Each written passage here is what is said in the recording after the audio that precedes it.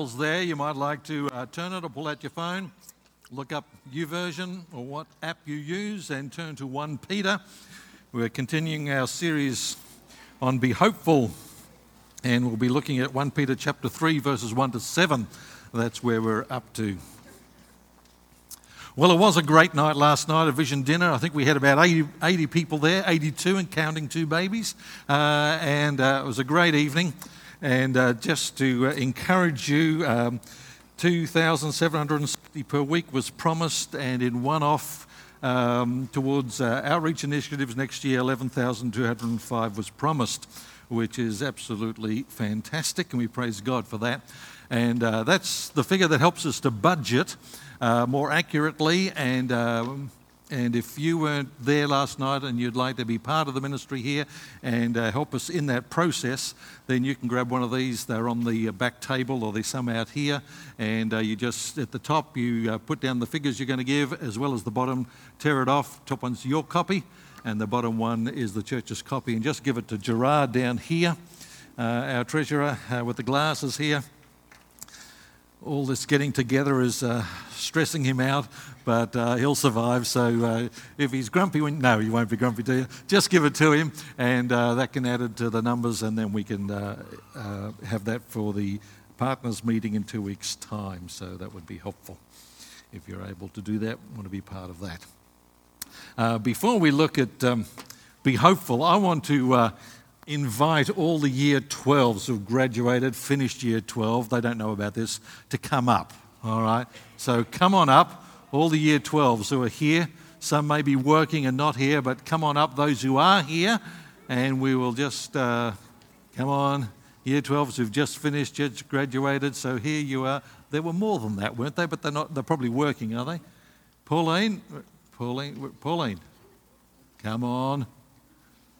Yeah, she was here. She's hiding down the back. Thank you. Year 12, going to ask the loaders if they would come up as our fantastic youth leaders. We're going to ask Stanley to pray. And thank you, Michelle. Lindsay's not here from our board as well. So we want to say well done, finished schooling. Now the rest of life begins, some would say now, out into the real world, but we want to encourage you and to keep your eyes on Jesus. There'll be plenty who will want to turn you away or say it's a whole lot of rubbish what you believe, but we want to give you a verse from Scripture, Proverbs chapter 3, 5 and 6. Trust in the Lord with all your heart, don't rely on your own insight, in all your ways acknowledge Him, and He will make straight your path or direct your path. May you hold on to that verse no matter where He leads you in the future. Thank you. Let's pray for them. If you'd like to stretch out your hands towards them, let's ask God's blessing upon them and God's guidance for the future. Let's pray. Thank you, Stanley. Father in heaven, we thank you that you are a trustworthy God, that you are always faithful. Father, we recognize that you are the one true living God who reigns supreme over everything and everyone. And so we thank you especially for being with these guys up the front, for Pauline and Liam and Lucy, and also we think of Phoebe and Mark. We thank you for the many abilities you've given them, for the health and the strength they've enjoyed to be able to complete grade 12. We thank you for their achievements. And Father, as this chapter in their life ends, we know a new chapter opens, and so we commit their present circumstances to you, the decisions they have to make, and their futures as well. Father, we pray that they might know your presence with them. We pray that they might have a growing desire to love you, to treasure you, to love your word, and to trust you, to obey you. Father, may you bless them. May the light of your face shine on them. May you be gracious and merciful to them. May you give them wisdom with their decisions and their growing independence, that you might help them to honour you with what they decide, honour you in their lives, that, Father, they might live lives in a manner worthy of the gospel. We thank you for Jesus, and that He came, that He died on the cross, that He rose to give us new life, and we thank you for their faith in Jesus as their Lord and Saviour. And we pray that by His Spirit He might help them day by day to live for Jesus and to honour Him, that no matter what happens in this world, despite all the achievements that this world recognises, Father, we pray that that might pale in light of the importance of living for you, for trusting you and obeying you. So we commit them to you, pray that your arms may be with them and help them. And we pray this all in Jesus' name. Amen. Let's give them a hand. Thank you. Well done. Thank you, Stanley. And just to acknowledge, Rebecca's not here, but she got ducks, I think. Did I hear that correctly? She got ducks, so well done, Rebecca. And she wasn't able to be with us today either. If you have your Bibles, turn to Ephesians chapter 3, talking about the nitty-gritty of everyday life. And we want to read this section in just a moment. We're talking about the implication of a loving submission to Christ and how it impacts us as citizens in the world, as workers in the marketplace, and also as wives and husbands. And that's what we're going to look at today. And the Apostle Peter is encouraging the people of God as they're facing increasing opposition and persecution in their life in the early church. Peter's encouraging them to share their faith, not only in words, but through their life. Not only to share the gospel and the truth of the gospel through their words, to explain the gospel, to answer people's questions, but also to show the gospel, to make it attractive through their lives. It's not an either or, it's a both and. And to just pick up where we've been before, and William Barclay says, it is by the loveliness of our daily life and conduct that we must commend Christianity to those who still do not believe. And Peter's continuing this, and as we come into this section, his focus actually is on how do we do that when we are married and one of us becomes a follower of Jesus. How do we share the gospel with our husband or wife who's not a follower of Jesus? And what do we do in that situation when they're anti our commitment to follow Jesus? So we're going to listen to 1 Peter chapter 3, and Phil's going to read that to us, please. Thank you, Phil.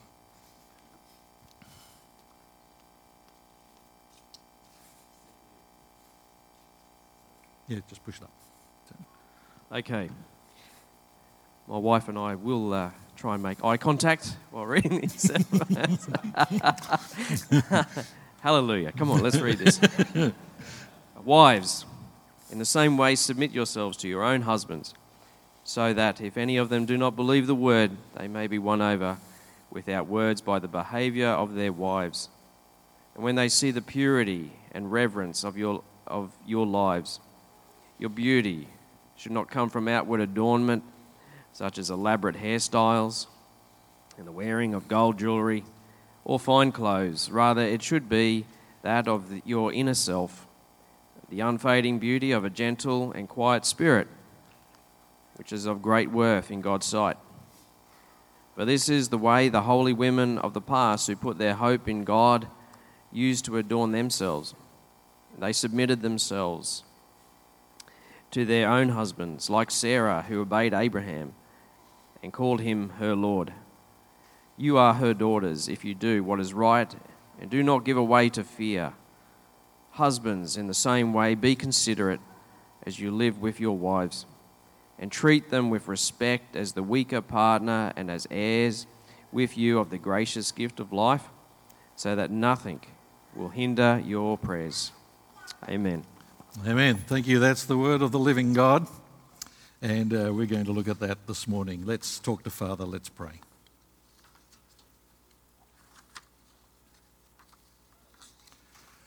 Father, we recognize that you are here in our very presence. There is nowhere we can go, to the highest mountain, to the lowest depths, that you are not there. We cannot hide from you. And so we have come together as your people to acknowledge that you are here. And you are here, and that to bless us. For your heart is good and your desire is great, that we would know you and enjoy you and live with you forever. For that is our greatest fulfillment and our supreme joy. So, Lord, open our eyes and our hearts to hear and to understand your word, we pray, and to obey it. And we ask it in Jesus' name. Amen. Well, this is probably the passage nobody wants to preach on. This is probably some of the most abused passages of Scripture. We have used it to beat up our wives, and we have used it over the years for all sorts of despicable things, and for that we should say sorry. And so we want to look at this Scripture and say, what is it actually saying? And unfortunately, I'll probably have to say a lot about what it's not saying because of how we've used it. And so it is not saying that women are subject to men. Just want you to let you know that. That's not what it's saying. It's not saying that women are inferior to men. That is what it's not saying. And it's not saying that husbands should boss their women around. That's what it's not saying. And it's not saying if you're a woman you should be placid and quiet and your particular personality should be like that and you shouldn't have an out there personality. That's not what it's saying. So what is it saying? Wives, not women. Wives.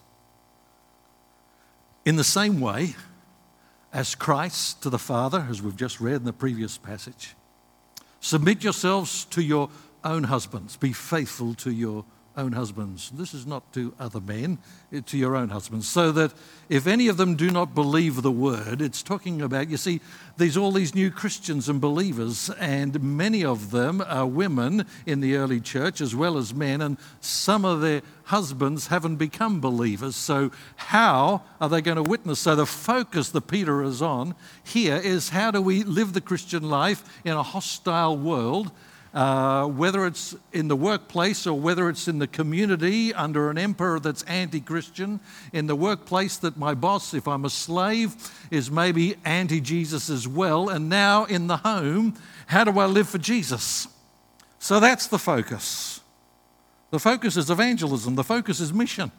How do I live in mission, and how do I live as a follower of Jesus? How do I witness in my home when my partner, when my husband is not a believer? And if you want to make it worse, just understand the home back in the first century here. Under Roman law, a woman had absolutely no rights at all. Under Roman law, they were simply like a child under the authority of the father. And I don't know Latin, but patria potestas or something was the term, that you were under the complete control and authority of the father, and he actually had under law the right of life and death over his child, and that right then passed to the husband. And so in ancient times, the concept that a woman would make her own decisions about life was just not there.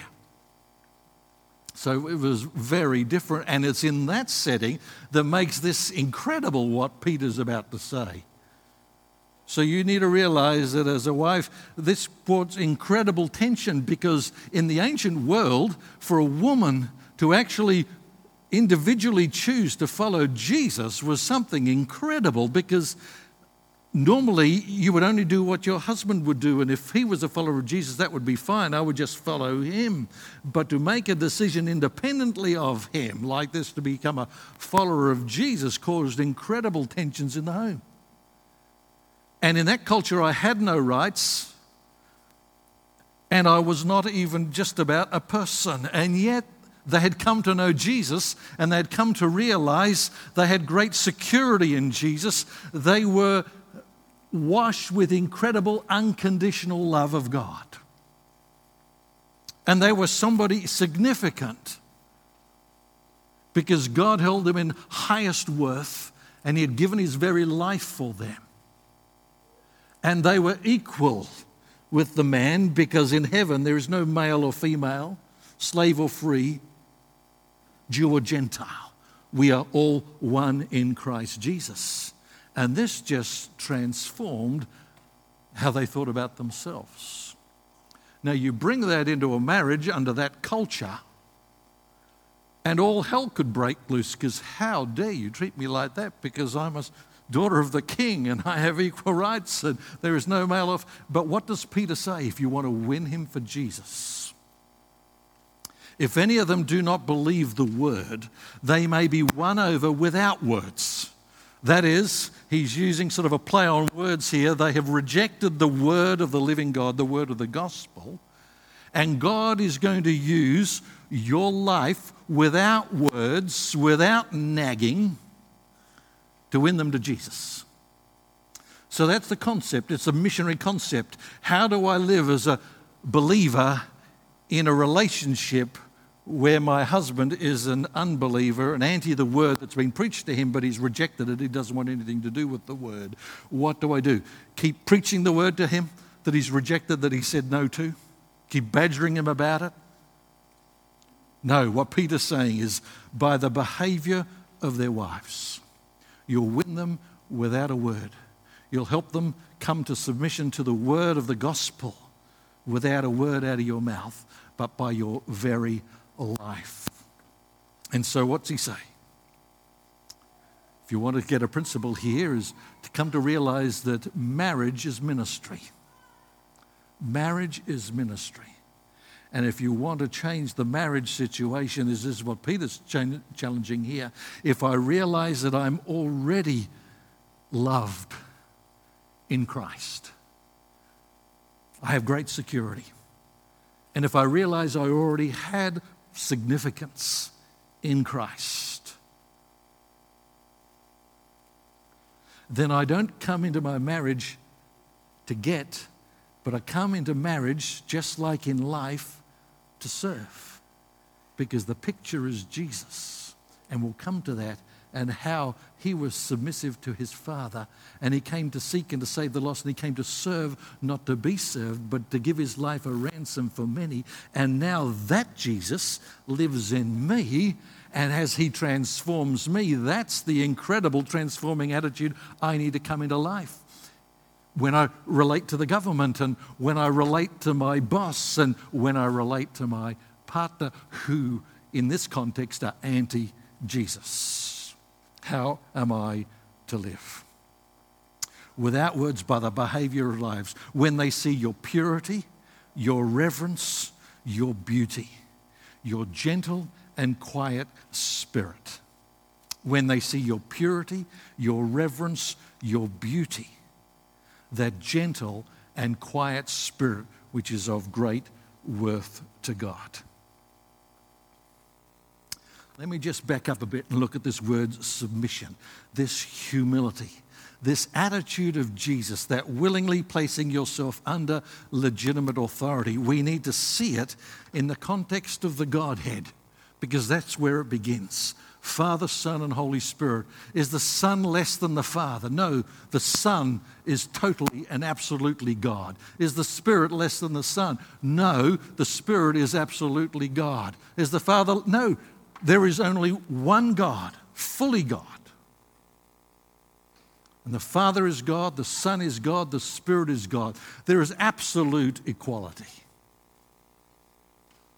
And yet it speaks of the Son in the purposes of the Godhead as they looked to minister and save this lost creation of theirs who'd rebelled against them. The Father's desire was to send the Son to be the Savior of the world, and the Son willingly, not because he had to, not because he was bossed to, not because he was charged to, but because he willingly, in that love relationship of Father, Son, and the Holy Spirit, in their unified decision that was their desire to do that for you and me,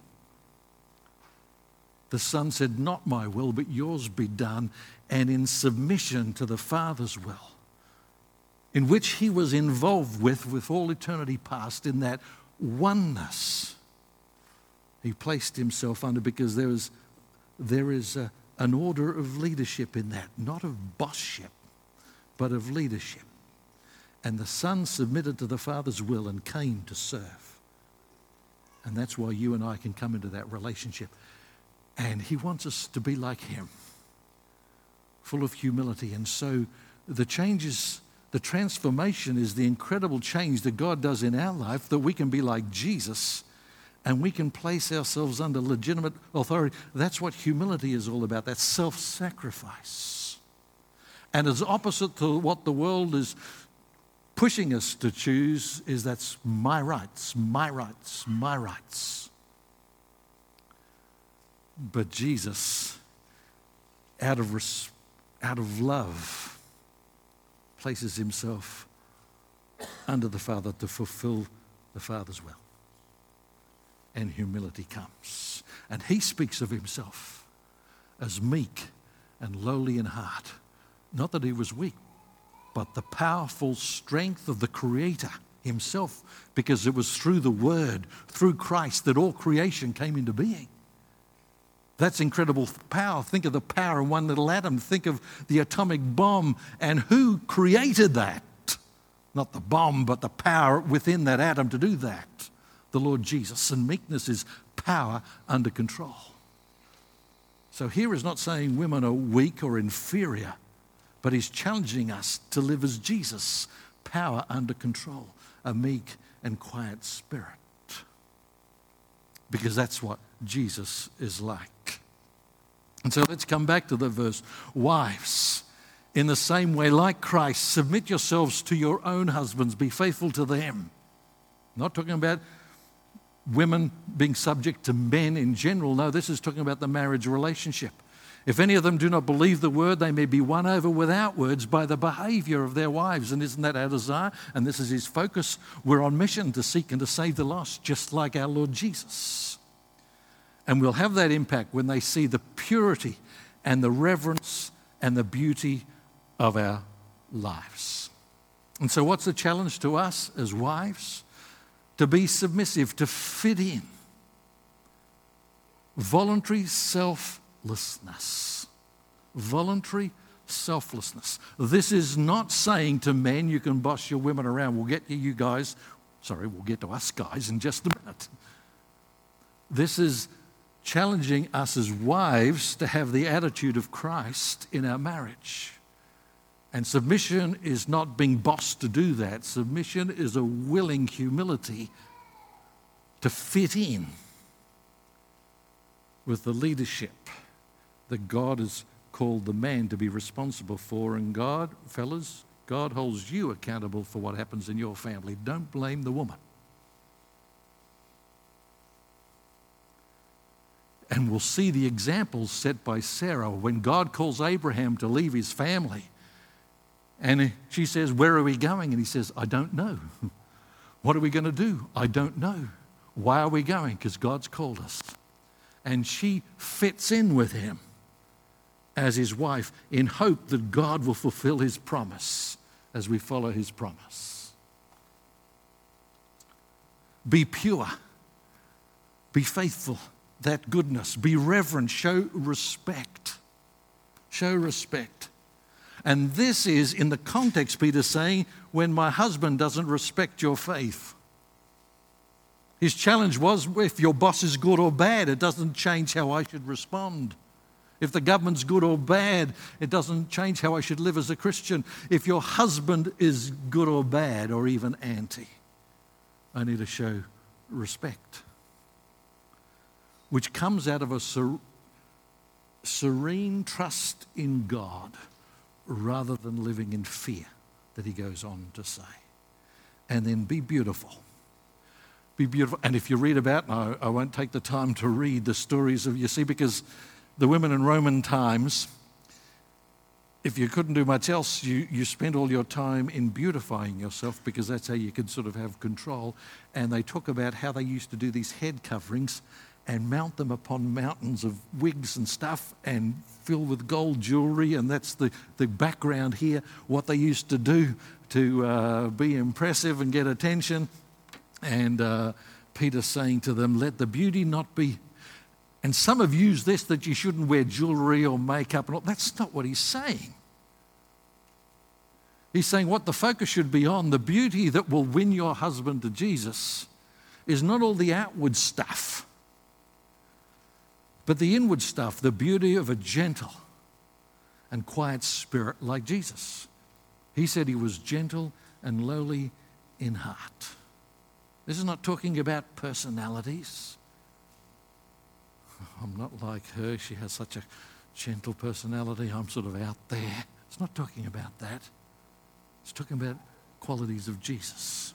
That quiet confidence that no matter the circumstances here, my significance and my security is ultimately really not in my husband, even though in this context I'm totally dependent on him, but is in God who is over my husband.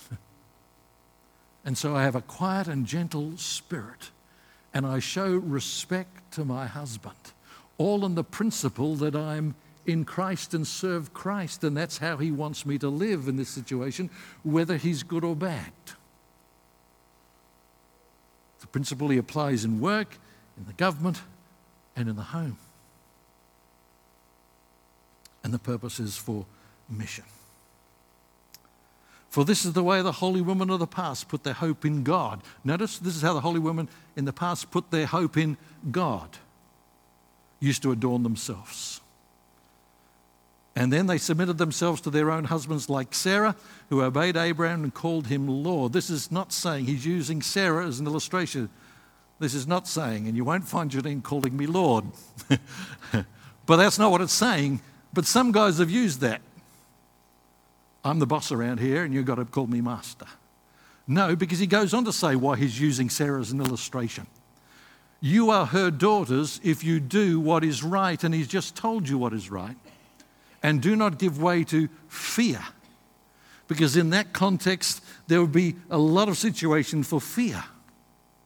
Because I have no rights. What am I going to do? I really got to get him to do what I want, and I got to manipulate him, and I got to do all this stuff to, No, that gentle and quiet spirit, because my security and my significance is not in my husband. It's in Christ. It's in God. And my hope is in God. And my trust is in God. And who I am comes from him and my relationship with him. And therefore, with his transformation, I can come into this circumstance and live like Jesus. And when they see Jesus in me, without me having to nag them to come to church, without me having to nag them to tell them that they're sinners and going to hell, without me having to tell them that, they will see Jesus. That gentle and quiet spirit, that reverent respect for them because of what Jesus has done in me, and that willing, voluntary selflessness like Jesus, who was willing to serve even sinners. Do you see the impact that then had on marriage? Wow, it was not what was expected. This came out of left field. And why are you doing like? Why are you living like that? Why are you treating me like that? Well, maybe I've done nothing to cause you to respect me. And I've treated you not in a way that would cause you to honour me or even fit in with my plans, because I wasn't really considering you. Because you see, we're each responsible for our response, and we've got to respond not to the person above us. We respond to Jesus. In the workplace, in the government, we're responding to Jesus because we live under his authority. Because he has just told us that God is the shepherd and the guardian of your souls. In his love, he cares for us. In his power, he protects us. In his wisdom, he guides us and directs us in the right way. And we saw that in the last chapter, summarized here by William Barclay. And therefore, with that sort of trust and security in my life, I can be like Jesus in my marriage and see it as ministry. And then he talks to the Christian husbands in the church. And some would say this is actually saying, how do I win my wives who are not followers of Jesus? How do I live in such a way that they can become heirs with me in this gracious gift of life? What's he saying to the husbands, Christian husbands? In the same way, be considerate as you live with your wives and treat them with respect. You see, there's nothing here telling the husbands that they should boss. It's saying be understanding, be considerate, Be chivalrous. What's that word? That's it. And realize you are equal spiritually in the sight of God. And if you don't, your prayers will be hindered. There is nothing that has destroyed the Christian faith, the guys that come to church and worship Jesus and then go home and yell and scream at their wives and beat up their kids and do stuff even worse. And unfortunately, it happens in the church. And Peter would say to us, it shouldn't and it mustn't if truly the Spirit of Christ has transformed you. How should you treat your wives? Husbands, be considerate. Be understanding. The concept is with knowledge. Know what your wife's feelings are. Understand her. Be sensitive to the feelings of your wife. Be chivalrous. What's that word again? Thank you. I can't get that out. Treat them with courtesy. In the ancient world where Peter's writing to, that was not how you treat your woman. They were there to serve you. And the culture I was brought up in Papua New Guinea, before the gospel came, that was like the first century. My father tells a story how he was with a group of huli men and a woman came by and all the men stood. And he was pretty impressed. And he said, look, in my culture, that's chivalrous. That's word, all right? And out of courtesy, when a woman comes into the room, we stand. We've lost that now. We're going back to the first century in many ways. The men would stand. And the huli man just laughed at him. He looked at him. He said, oh, no, that's not why we stand. We would never have a woman stand over us or be higher than us or more important than us. And as you walk along a road and a woman's coming the other way, a woman would get off the road and walk in the ditch to be lower than the man. So that's the sort of culture that I grew up in. That's the sort of culture back here. There was no equality at all. You were just there, and the man had the power of life and death, and so the women did all the work and carried all the loads, and they stood off into the ditch. And they didn't even live together. The woman would live about 50 metres away, and her house, her little shack, was divided in two, and she would have all the children look after them, and the other half were the pigs. So the man would live in his own little place here, and the woman would look after the pigs and live with the pigs over here because they were his belongings over there. You've got no idea what the gospel has done in our Western culture when it comes to women. We're going to look a little bit of that in Jesus the Game Changer next year. Unfortunately, in our culture, we're pushing rights and we're going back to the first century in many ways. But where did this come in our culture, this idea of chivalrous? Did I get it? Chivalrous. And my wife would like to remind me afterwards that when she first met me, I was a little bit better at it. And maybe that's a challenge to us guys. Do you know that men used to walk on the outside of the curb of the road when you're walking down a footpath, young fellas? Why? Because as the horse and carriages came past and there were potholes and water and muck would fly up, you would take the hit and protect your precious one. So you'd always walk on the outside of the curb. And you would open the door and let them in first. You would take your coat off and put it on the mud so they could walk across. Where did that sort of thing come from? It actually came from Jesus. We worked it out in our culture how to show that.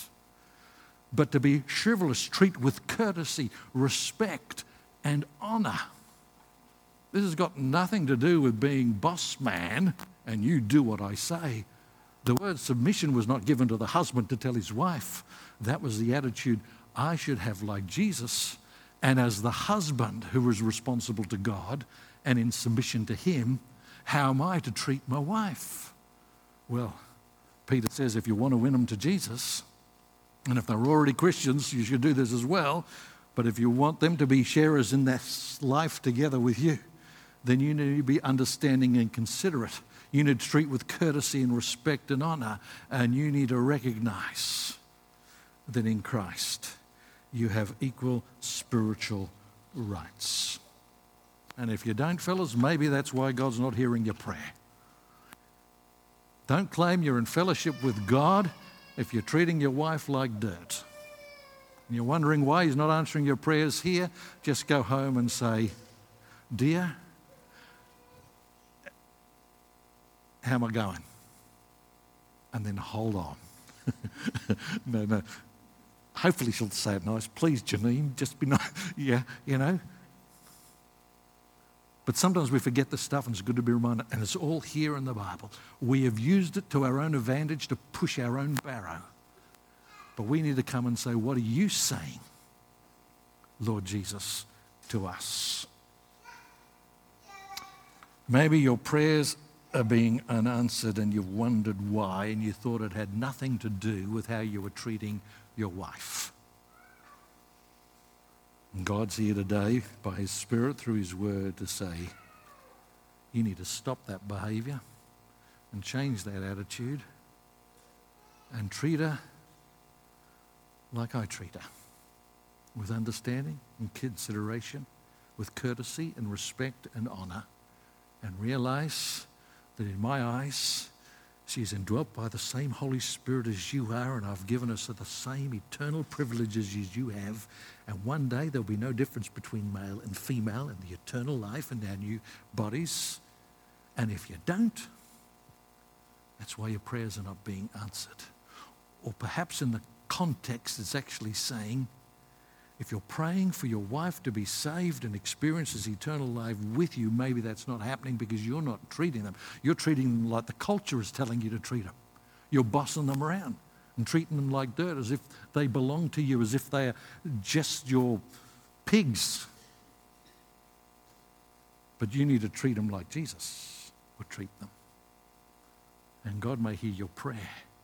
And as He sees how you treat her, she wants to know about this Jesus that has transformed you to do that, because none of the other guys I know are treating their wives like that. And the only difference is you're saying you're a follower of Jesus. I want to come to know this Jesus that has transformed you. So this is the challenge and the inspiration we come back to. It is by the loveliness of our daily life and conduct that we must commend Christianity to those who still do not believe. This is the nitty-gritty of everyday life. God help us all. Let's pray.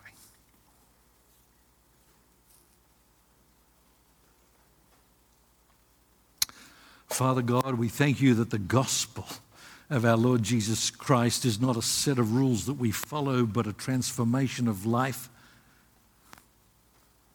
That by your Spirit you live in us, and Lord Jesus, we would confess, as wives and as husbands, we have not always lived in our marriages and seen our marriages as part of our ministry. We have so often pushed our rights and what we want and what the other must do for us, rather than, Father, seeking to be like Jesus. So we ask for your forgiveness, and we ask for the strength of your Holy Spirit